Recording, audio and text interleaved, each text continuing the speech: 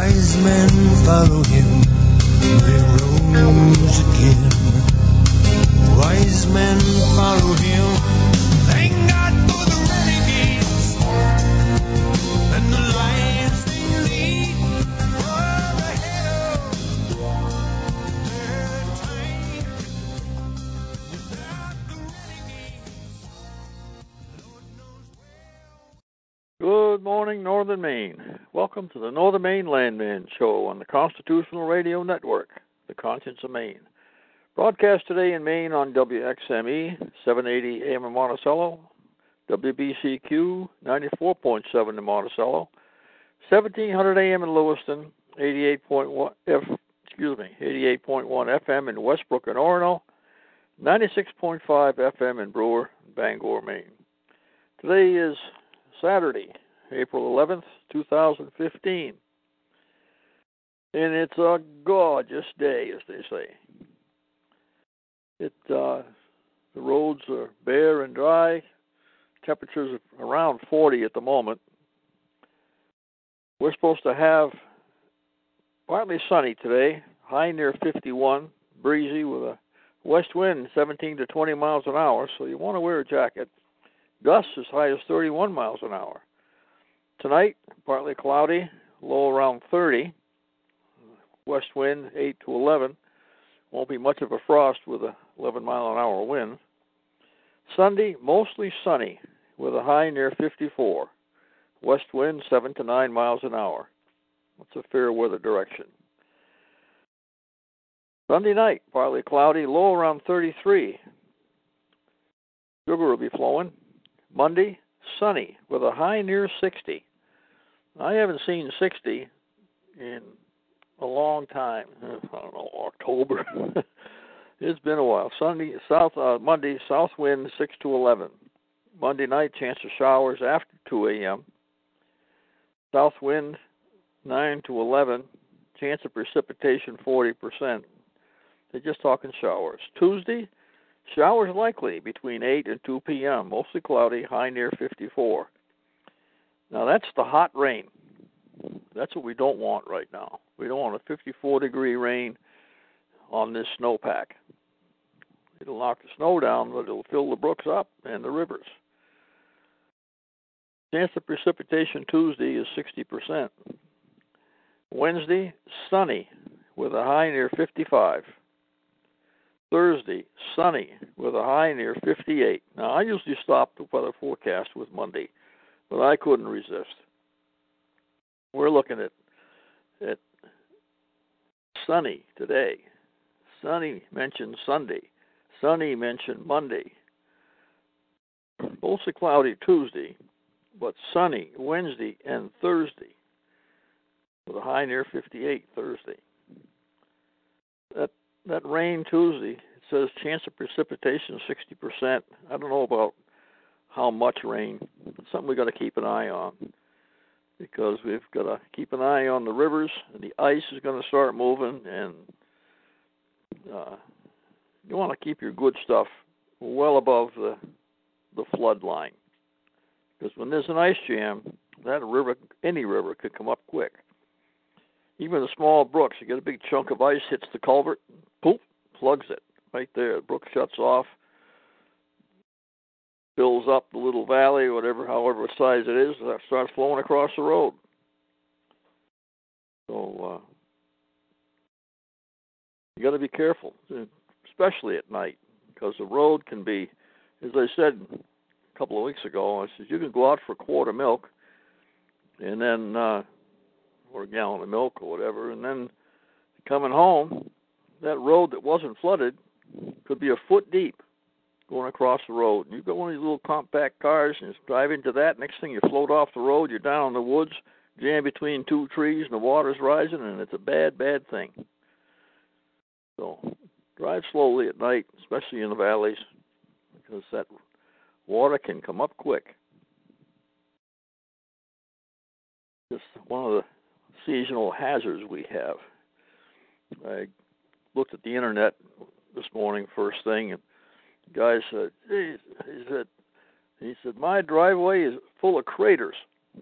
And he lives down in lower Maine someplace. And it's warmer down there, and the frost is starting to come out of the ground, and the frost is lifting on the surface and leaving hollow places under the driveway, and then it caves in as it warms up, and it just, until that lower level of frost is gone and things start to drain and dry out, it's mud time. Get into that in a minute. Before I forget, the gas price is $2.23 a gallon in Biddeford, $2.64 in Presque Isle. So that's 41 cents higher up in God's country. The diesel price is $2.65 in Machias and $3.69 in Scarborough. So it's $1.04 higher in Scarborough than it is in Machias. That's a Valero station. And Valero generally runs low prices.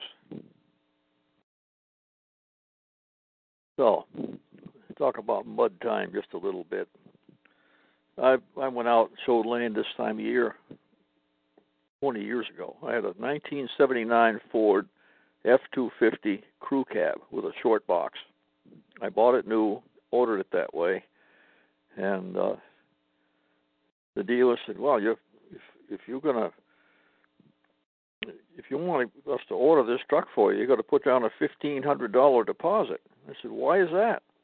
They said, "Well, nobody buys crew cabs." Well, in 1979, that was true. The average citizen did not buy crew cabs. And they said, what are you going to do with this truck?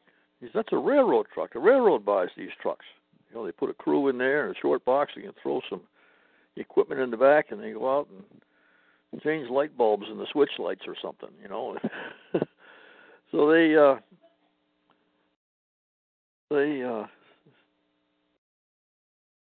just were reluctant to order this truck. I said, "Look, I've got two teenage sons, and they're both going to be 6 feet tall, and I don't want them climbing over me to get in the back seat. Give them their own doors." The difference in price between an extended cab, or what they used to call a club cab, and a crew cab was $164. $82 a door difference. And this is what I want. And this is what I want on it. And I gave him a list of stuff, heavy-duty suspension and a heavy-duty radiator for towing. And I wanted cruise control. Well, you can't get cruise control in a crew cab. It's a work truck. And I said, "Well, I travel. I want to have cruise control." So they well, let me call. I know the guy that schedules trucks in Detroit, and we'll see what we can do. He called me back. He said, "Yep, you can get crew cab. Well, you can get cruise control."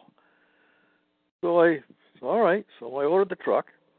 I was going to go to a different dealer I know it's possible to order this stuff, and the people in the dealership, just want to sell compact cars as fast as they can, and they're not too customer service oriented back then.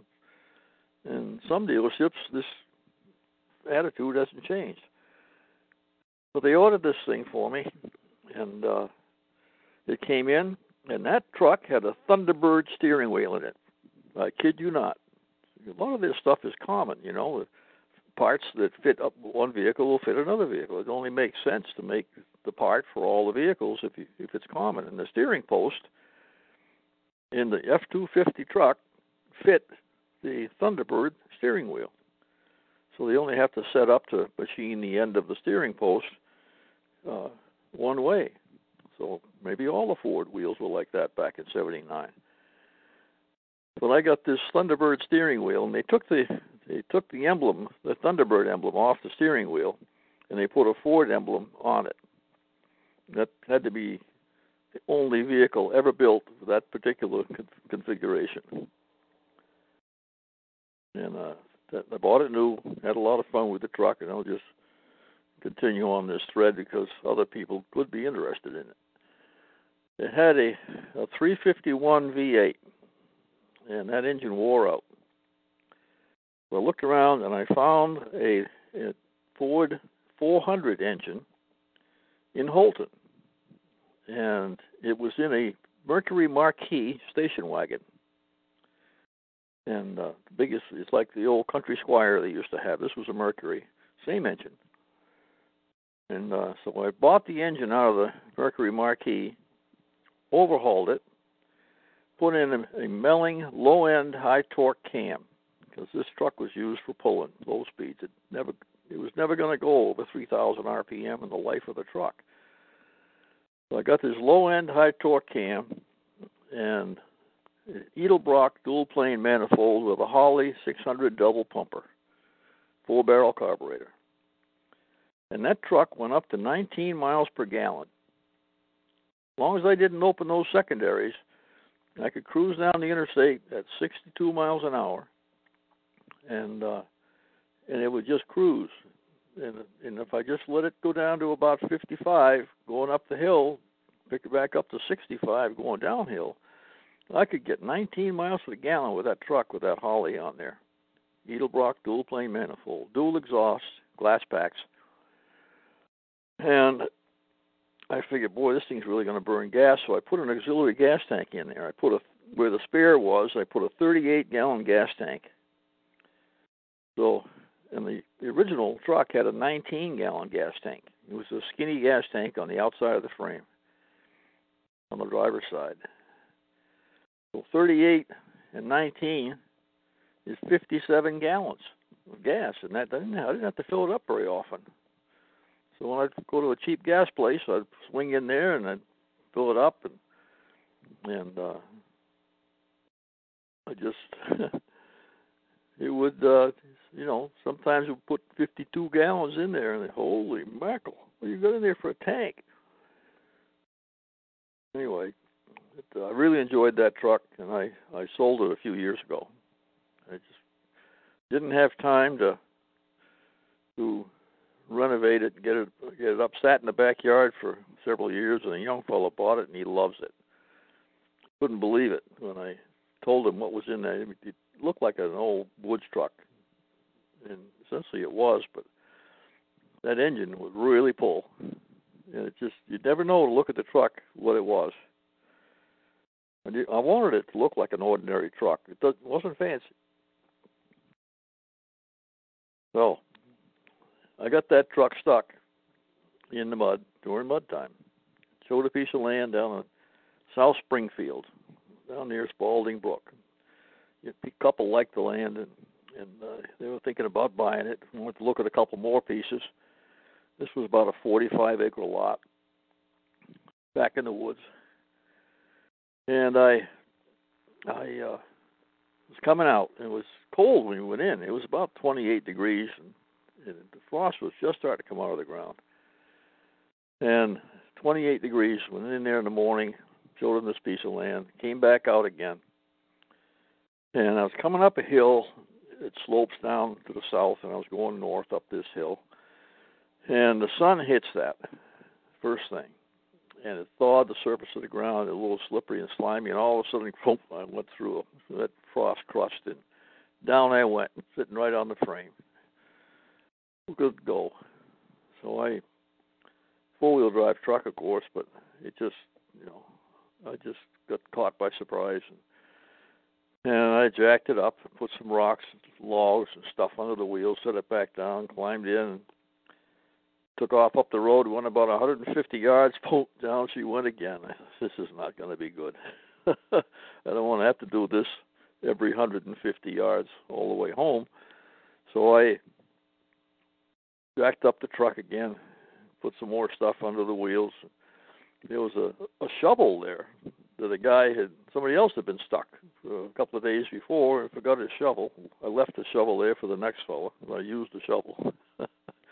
So I said, all right. We climbed back in. This young man, probably 35, his wife 30, 32, and they left the kids with the grandparents, and they just wanted to have a camp for the kids, and let the kids grow up and have a traditional experience. I said, all right, put your seat belts on. My lady was in the back seat, man's in the front seat. And I took off, fell off of that pile of rocks and stuff I had under the truck and got moving. Picked up some speed and went into a shady spot where I hadn't thawed quite as much, and the mud was flying, and I mashed the windshield button, and the windshield wipers were on high, and with the windshield wiper right steady, washer steady, and finally, the woman in the back seat started screaming. So I got up on the top of the ledge, and right there where the road goes across, bare rock ledge. I wasn't going to get stuck there. And from there on out to the paved road, it was downhill. So it was right on top of a bare rock ledge on a ridge. It stopped, and I turned around and I said to the lady, I said, "Gee, I'm sorry I scared you." She said, "Scared me?" She says, "I haven't had so much fun since we lived in Alaska. My father was in the Air Force. I used to go button up there." They had a fine time. They ended up buying a lot, about 15 acres, a little bit closer to the main road. Back in the woods, secluded, 15 acres, good place, spot for a camp. And from there, you can get right on a snowmobile trail. And it was just the right piece of property for theirs, and it was a little less expensive than the property they looked at, and it just did it for them. Talk to people, and they'll tell you what they want. Don't bother showing them what they don't want. It's a waste of their time and yours. Got a lead this morning on a piece of property, 80 acres with some big old pine on it. Nice piece of ground. I haven't seen it yet. The fellow's brother told me about it. The fellow decided he wants to sell. You know, you reach a point in life where you need to make an adjustment, and he's decided he's ready to sell. So I'll be contacting him later on today. And I know about where it is, and I looked on the satellite photograph. And sitting there in a coffee shop, and you can call up Google Earth, zoom in, and you can see the tire tracks on the driveway, and you can see the gas can in the back of the pickup truck, and you can see that it's got a 2-flue chimney or a 1-flue chimney from outer space. That's, you know, we've come a long way. When I started out in this business, I used to go out and take videotape with a regular video camera and a cassette tape. I'd buy these cassette tapes in Martin's, Porky Pig, Daffy Duck, Roadrunner cartoons, and they were used, and people got tired of them, and they'd sell them, or some store would go out of business. You know, I could get these tapes for $1 at Martin's. So I'd take the tape, I'd put it in the video camera, I'd go out and I'd take video of properties. Somebody would be interested in it, and I says, "Well, I can send you a videotape. Please send it back when you've seen it. Or copy it if you want." So you take, and I'd mail the thing off, and, you know, several days later, "I'll buy it. This is great. I don't have to come all the way up to Maine. This is the property." I'd take a video of the iron pin driven in the ground for a survey stake in the road, one of the road signs, entering Drew, Maine or something, you know, just show the little bit of stuff in the area, and tell them there's thousands of acres out behind this property. You can just hunt and fish and wander around to your heart's content and bring your compass. So they'd send them back to me, and I'd run this video, and going off the end of the video, I'd say, "Well, it's no the Maine land, man. Thanks for watching the video. Please send it back," and then it would go into Donald Duck or something on the end of it. But that's how it used to be. Now you can send them a picture of the property, and in the unorganized territories, you can show the lines of the boundaries of the property right off the state GIS tax map. And there are ways that you can get into these systems and access them. And you can get in. You can get a look at the copy of the Registry of Deeds. In Aroostook County, in southern Aroostook, you've got to have a specific Windows application. You've got to have Windows 8 on your computer. If you've got Windows 7, it won't work. So lawyers and real estate brokers keep an old Windows DOS computer or something so that you can look at the registry of deeds in Holton. Eventually they'll update it so people with more modern computers, less than about 12 years old, can look at the registry. So they'll get to it after a while. But in the unorganized territories, in some towns, you can look and see the actual property lines in a satellite photograph because they're in what they call graphical interface systems, layers, GISL, GISL. And you can look at different layers. You can look at the marshes and what type of zoning they have in that town on a satellite photograph. So I'm trying to get our town to do it. I wish other towns would do it. It's not that expensive. I mean, the information exists. It's just a matter of programming it. So, took a look at the Baltic Dry Index this morning. Now, this is quite a change from a woodlot showing the boundary lines in the state of Maine to the Baltic Dry Index. Baltic Dry Index is an index of what it costs to move bulk freight, whether it's corn, oats, soybeans, or gypsum, which is what they use in sheetrock. It's like plaster of Paris. It's the layer in between the paper and sheetrock. Iron ore, copper ore, all the base materials used that keep our economy going. And shipping in the world's shipping system works on a supply and demand. Now, there are lots of financial instruments and banks that manipulate interest rates, and we don't have any control over it. But they haven't found a way to manipulate shipping rates for ships. You know, a company will own some ships, and you can't park the ship like you can a railroad locomotive or an airplane and just wait until the demand goes back up and put it back into service. The ship has a crew.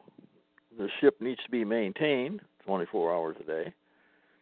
And you can mothball a ship, but mothballing a ship in some fjord in Norway or some sheltered place is a difficult proposition. It's still expensive.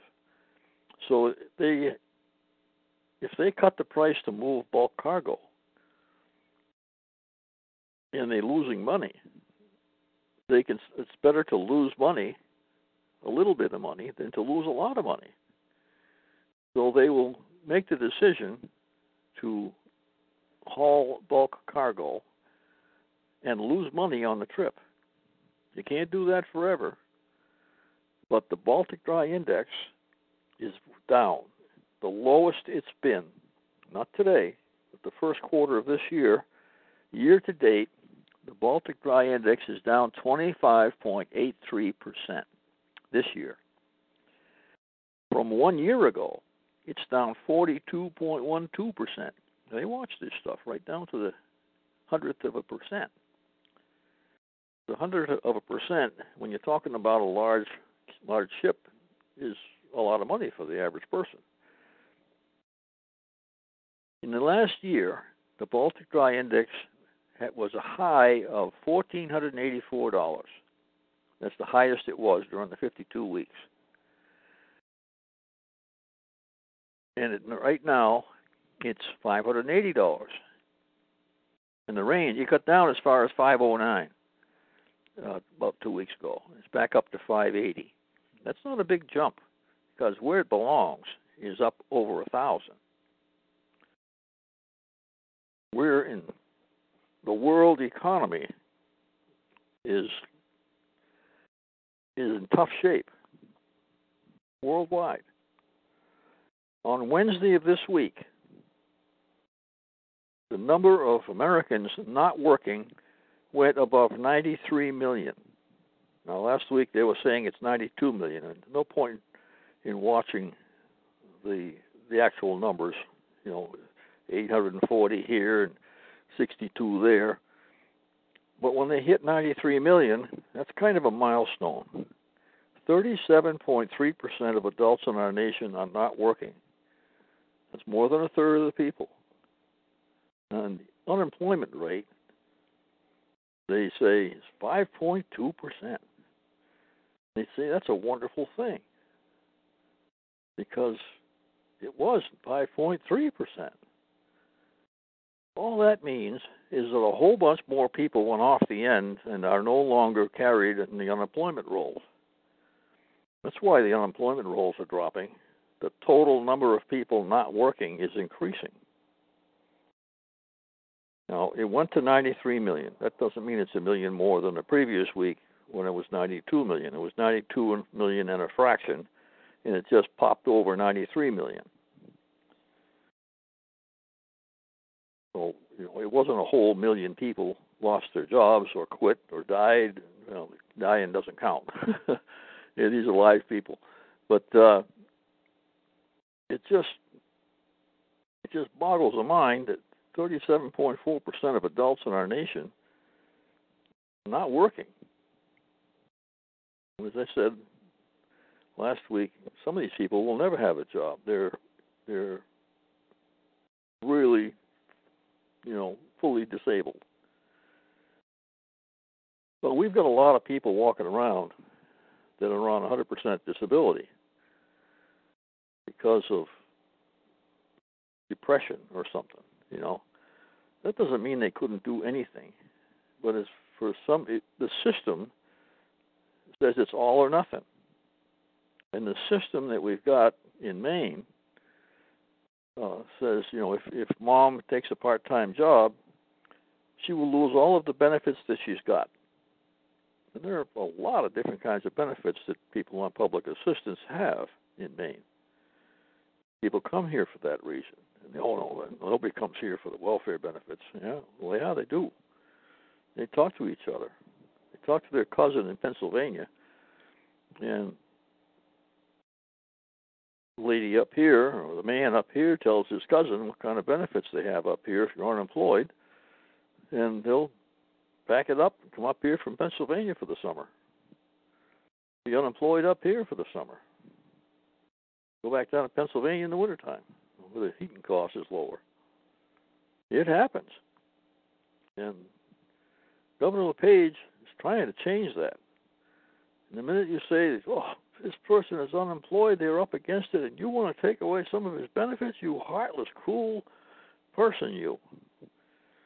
I'm not using any profanity here, but that's not the way the people that are might see a reduction in their benefits see. And they're down there in Augusta.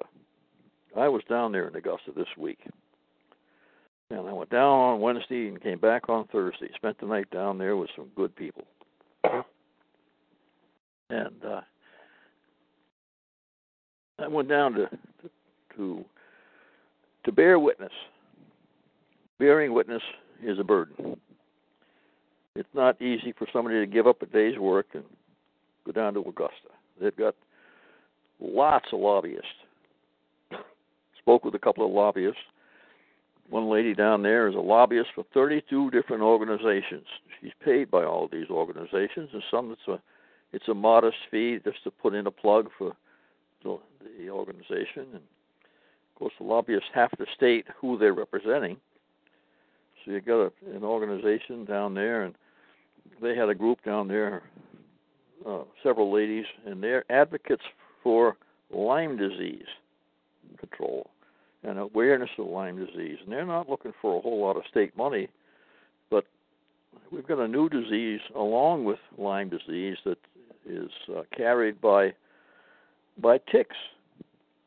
I told one of these ladies I live up north, and I have never seen a tick in the area where I live. In most of the areas where I work, I have never seen a tick. Not on me, not on anybody. Not on my dog. Like back when I had dogs, we were going to have them. We'd figure a dog kennel would pick them up, but never did. Now, we've got moose ticks up north. Moose ticks are a big tick. and they can suck the life right out of a moose calf. I mean, they multiply like rabbits, and they can cover a moose calf and draw the lifeblood right out of that moose calf, and the moose calf will die. I have not seen this personally, but I know it exists. But those moose ticks don't bother people, and they don't carry Lyme disease yet. So we're hoping that this doesn't happen. We're hoping we don't get a rash of ticks and Lyme disease up north. But it could happen. It's something we got to be aware of. And these ladies are down there. It's a real big problem down in southern Maine. I went down and visited my son down there and put a rubber band around your ankles, your trousers, and then put a layer of duct tape around that to hold your trousers in place. We went out and looked at a piece of land down there. My son was doing some surveying, and we were down for the weekend, and he just wanted to check out this one piece of land. He said, "Now check yourself when you come back out to the road." So we did. And there was a herd of ticks hiking up my trousers. And I checked his back, all the way up to his neck, and under his arms and his wrists. And the ticks had come up almost up to our belt line, but they hadn't hiked up to your neck where they generally get you. And I checked him over carefully, and you pick the ticks off, and you pinch them and you mash them with your thumbnail so they don't live. As you pluck them off and drop them, they're still alive, and they get you or a deer or something. They're not having fawn mortality down there. The deer ticks are tiny, and they're the ones that carry Lyme disease. Then they've got wood ticks, which are 5 or 10 times the size of a deer tick. They're a big tick. That's mostly what we saw down there. That day we didn't see any of those small deer ticks. But they're down there, and they'll get you. You got to check your dogs and check your kids, and it's just part of life down there. Like mud time is part of life up here. Down there in Augusta, we had a bill, LD 652, and put in by Senator Brakey. And he called it the Put on a Jacket bill, because if you carry a handgun on your hip or a shoulder holster in Maine, it's out there right in front of God and everybody, and anybody can see it. It's legal to do that. It isn't done often, but it's perfectly legal to do that. And when I first got a concealed firearms permit, that's what they call them. Some states call it a concealed weapons permit or a concealed pistol permit. In Maine, it's called a concealed firearms permit. And it allows you to carry a loaded handgun on your person and in your vehicle. So if you're hunting and you're carrying a pistol and you don't have a permit, when you get in your vehicle, you're supposed to unload it.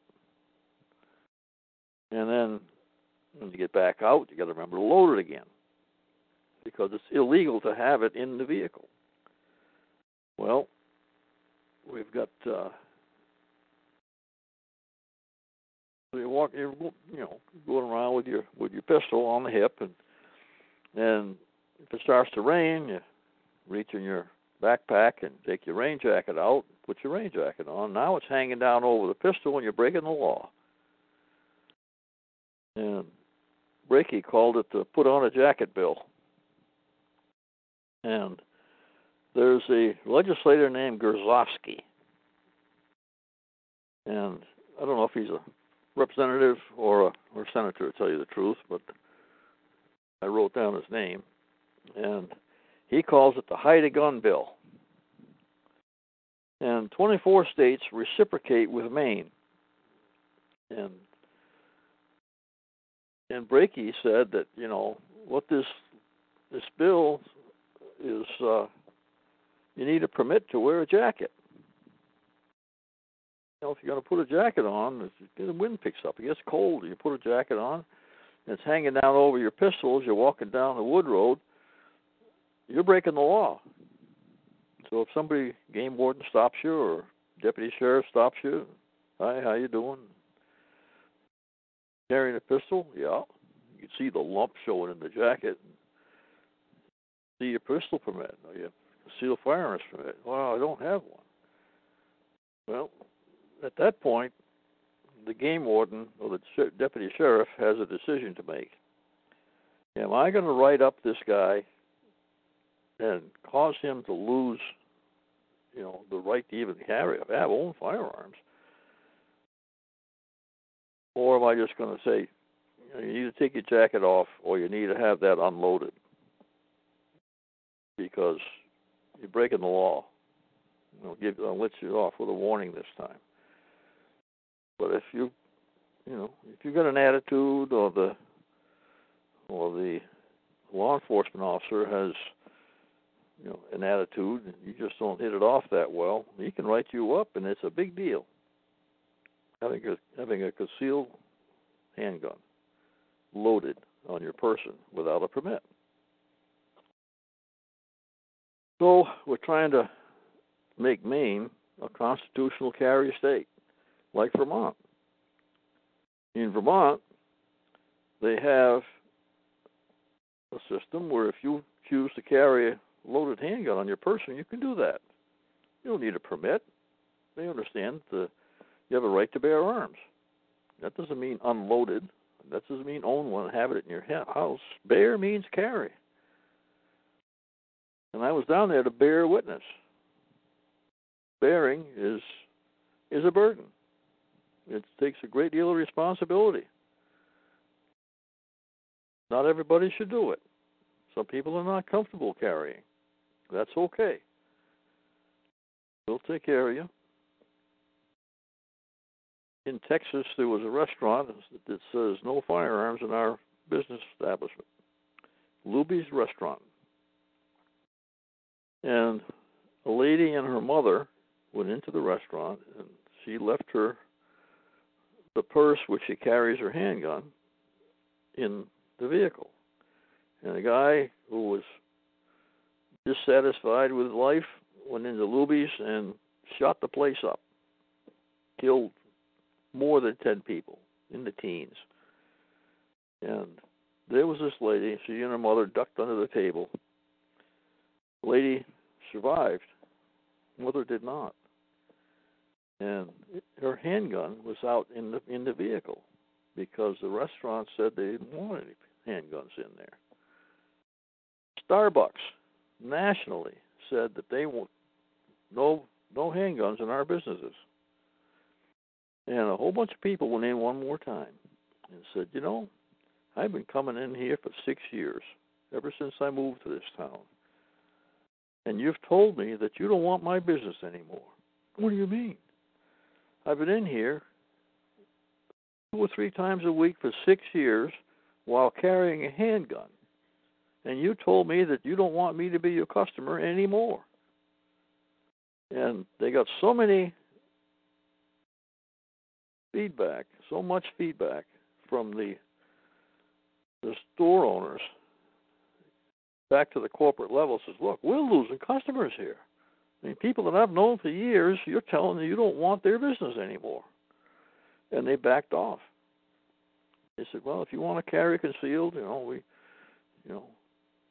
you can continue to come into our Starbucks. They backed off on it. And there were a couple of other business establishments just had no idea that this number of people were going into their business carrying. They call it concealed for a reason. It's just some people freak out. I was showing a piece of land to a lady, and there was a birch tree hanging out over this old wood road, and I reached and lifted up the birch tree, and my vest lifted up, and there was a .38 special on my hip that day. And she, is that a gun? It certainly is. Oh, why would you carry a gun? We're getting along nicely, and she just thought of me as an ordinary, business person.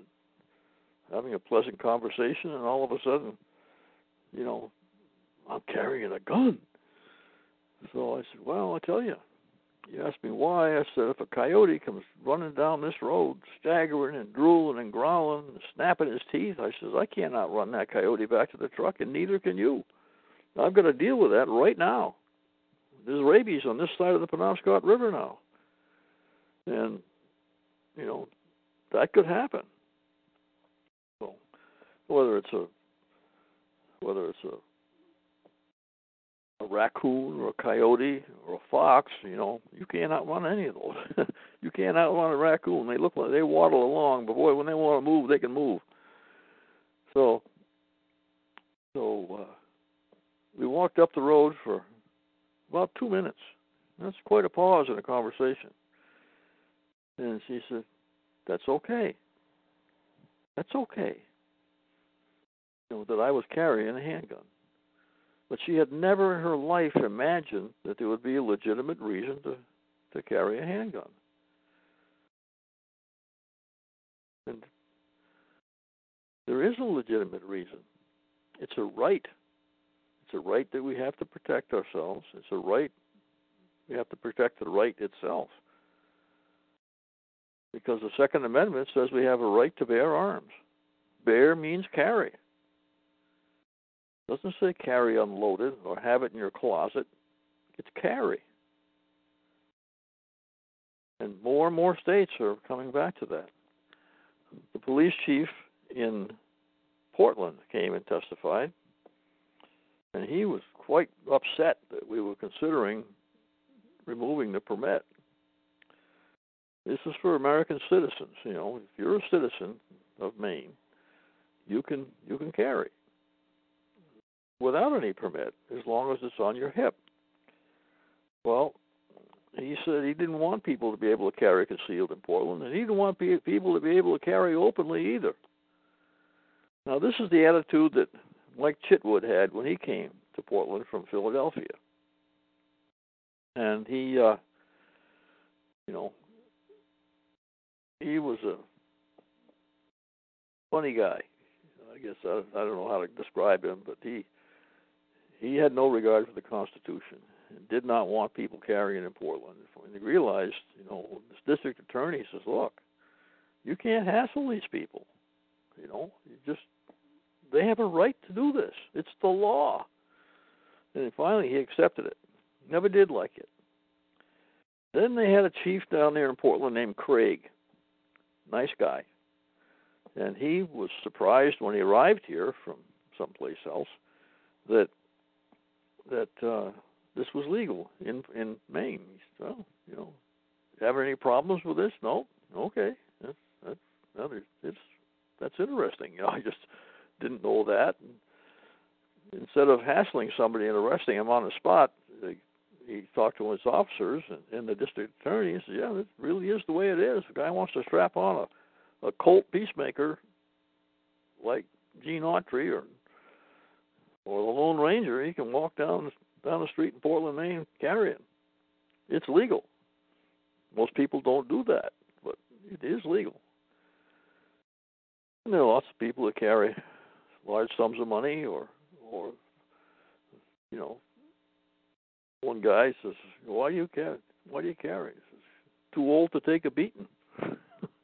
Shouldn't have to take a beating. The presence of a handgun will probably, prevent the beating one way or another. So one of the quotes the Portland chief had was, you can't buy a silencer at Cabela's. Well, his name is Michael Sandchuk. I've got it written down right here. And yeah, you can buy a silencer at Cabela's. You got to have a Class 3 license, and it costs you like $200 a fee to buy the silencer, but you can put a silencer on a handgun if you have a Class 3 license. It's a federal deal. Most people don't see the need, but some states are allowing silencers on rifles, and you can hunt with them. Now, in Maine, it's illegal to hunt with a silencer.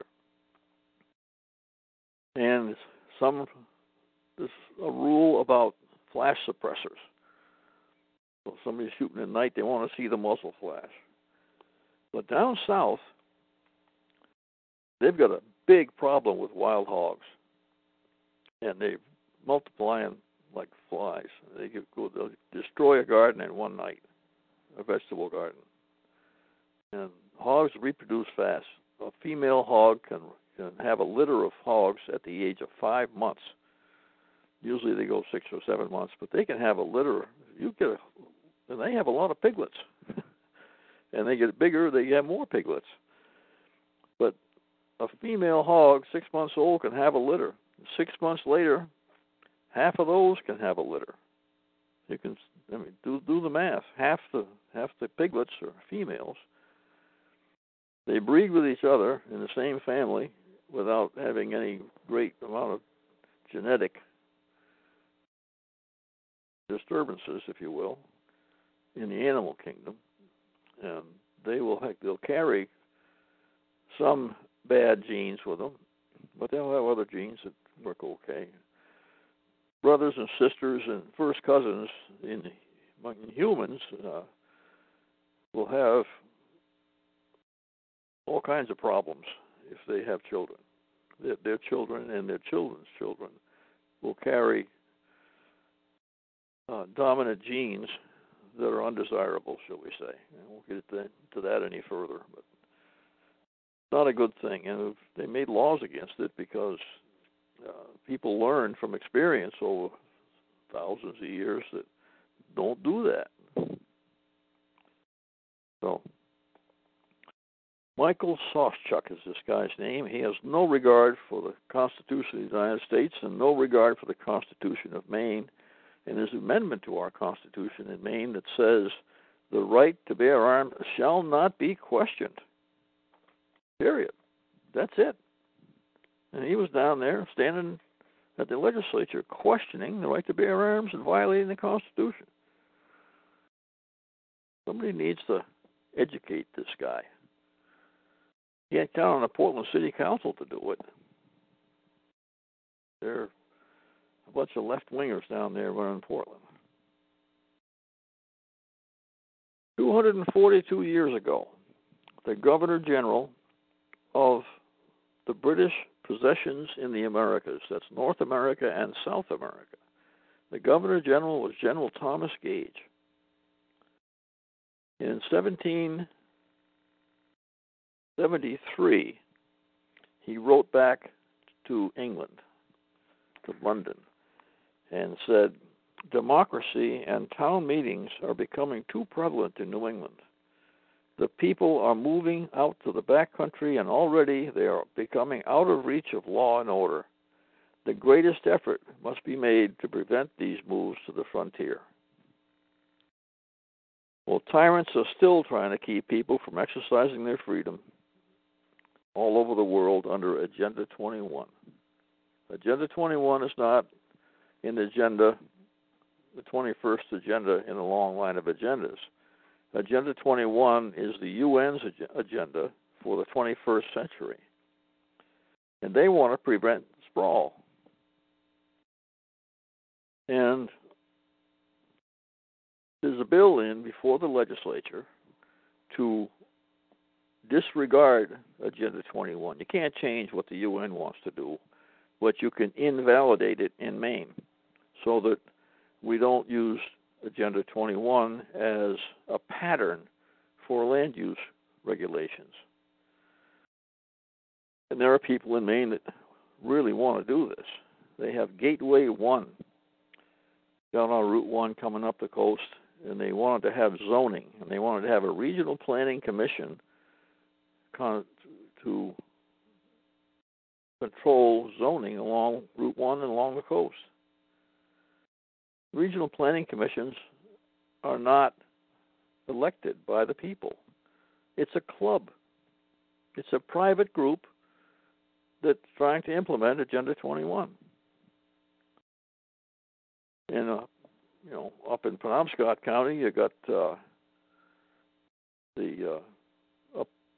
Penobscot County Planning Commission. they're not elected by anybody.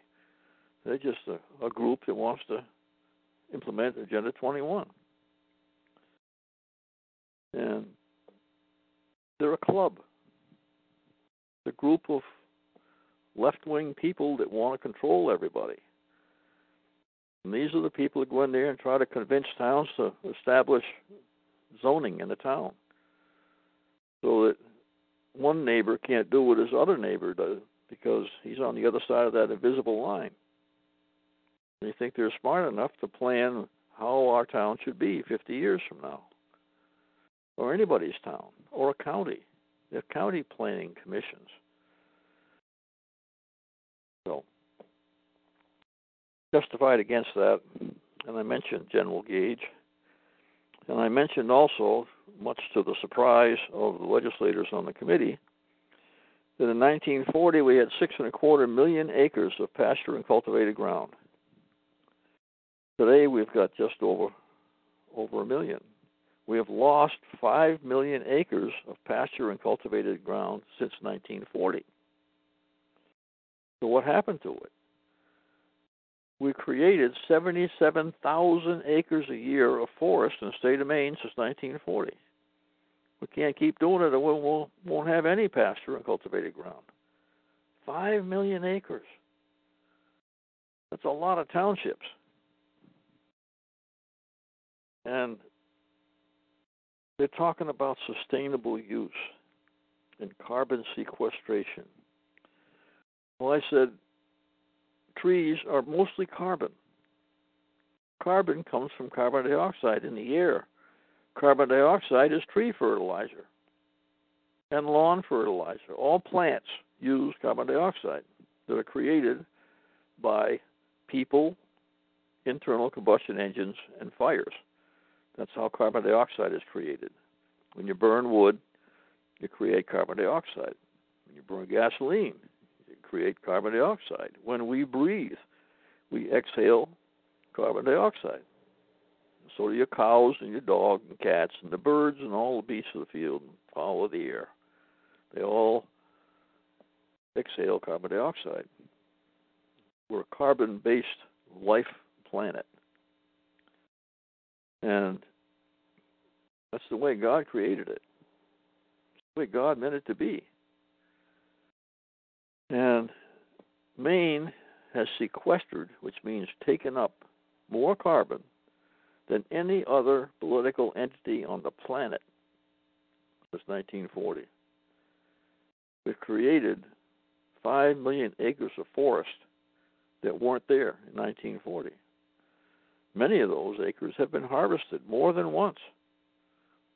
People in the town of Wynn call out behind the airport. What airport? Well, it used to be an airport. Out behind there, the airport was always built on level ground. And out behind the airport, there's some snowmobile trails and ATV trails and stuff. But the old timers still talk about out behind the airport. Same thing in Kingman. A plane took off from Labrador. It had flown across the Atlantic, and he was trying to make Bangor, and he realized that he didn't have enough gas to make it to Bangor, and there was an airstrip in Kingman, Maine. It was owned by the leather tanning company that was there, and he landed there. There was nobody working at the airport. It was just an airstrip, and he went around and walked out to a farm, and of course, the kids came from all over. When my father was a boy, you'd hear, aeroplane, aeroplane. People would run out and watch the airplane fly by. And the people yelled about the airplane before the airplane got there. I mean, it was like almost like radar. They said, hey, there's an airplane coming. We can look at the airplane and watch it fly by, because there weren't very many when my father was a little fella.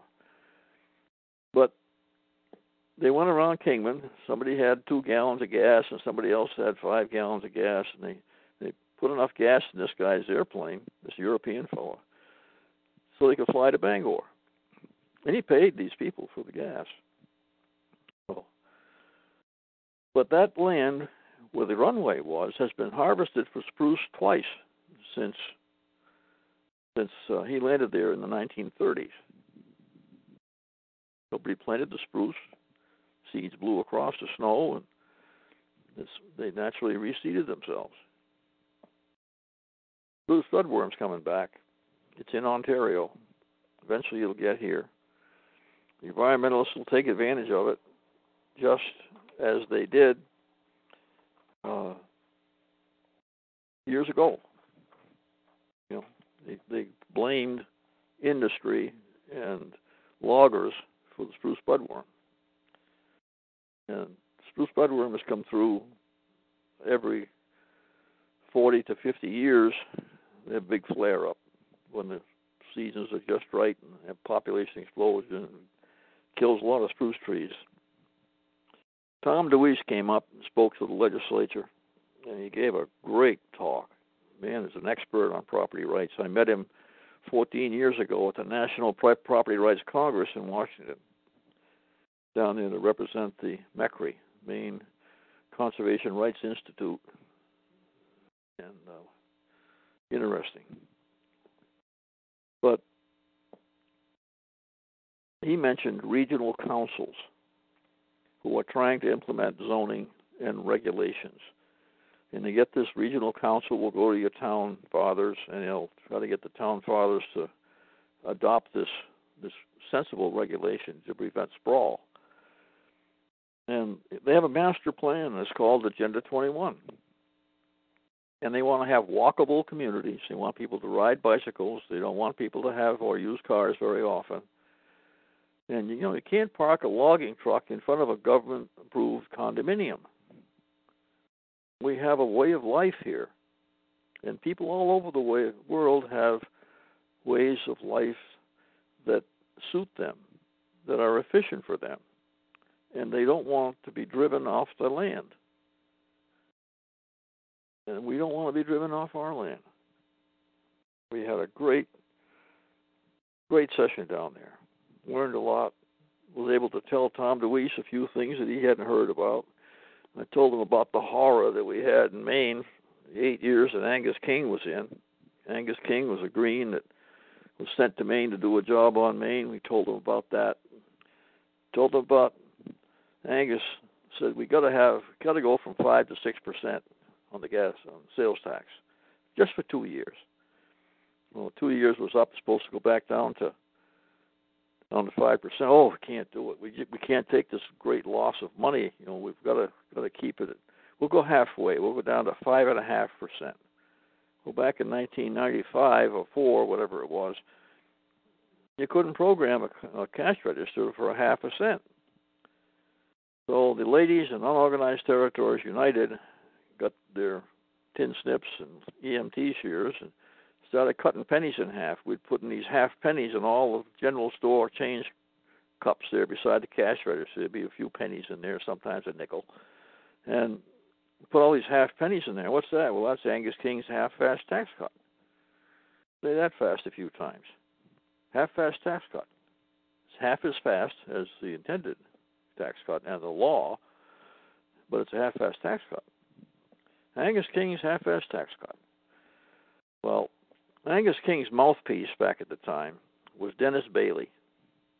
Dennis Bailey is a political gadfly, does some writing, and he was Angus King's spokesman. And he was a good fit with Angus. He's a radical Green. So you go, Angus, they're laughing at you. They're talking about Angus King's half-assed tax cut. And people are doing it all over northern Maine, and geez, you know, we're going to have to back off. If you're going to get reelected, you've got to go back down to 5%. And he did. It didn't cost anything to do this. Humor is a powerful tool. And what we've got to do is make fun of the pastry chef from Washington State who was trying to turn northern Maine into a national park. And we're working on that. Coming up on 10 o'clock. This has been the Northern Maine Landman Show on the Constitutional Radio Network, the Conscience of Maine. Broadcast today in Maine on WXME, 780 AM in Monticello, WBCQ, 94.7 in Monticello, and all the way down to Danforth, 1700 AM in Lewiston, 88.1 FM in Westbrook and Orono, 96.5 FM in Brewer and Bangor, Maine.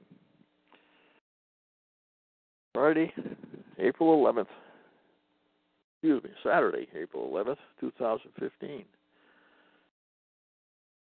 We need to adapt, folks. Mud time is here. Bring your cell phone. You get stuck, you can call for help. Somebody will come and winch you out of that muck. Be careful. Stay off the ice. There are places the ice is safe. It's illegal to fish from the ice into the natural opening in the water. You're gonna fish. You got to fish from shore or fish from a boat. You can't stand on the ice and fish. This is for your own safety, I suppose. One more rule that you might not have heard of. Be safe. God bless. Wise men follow him, they rose again. Wise men follow him.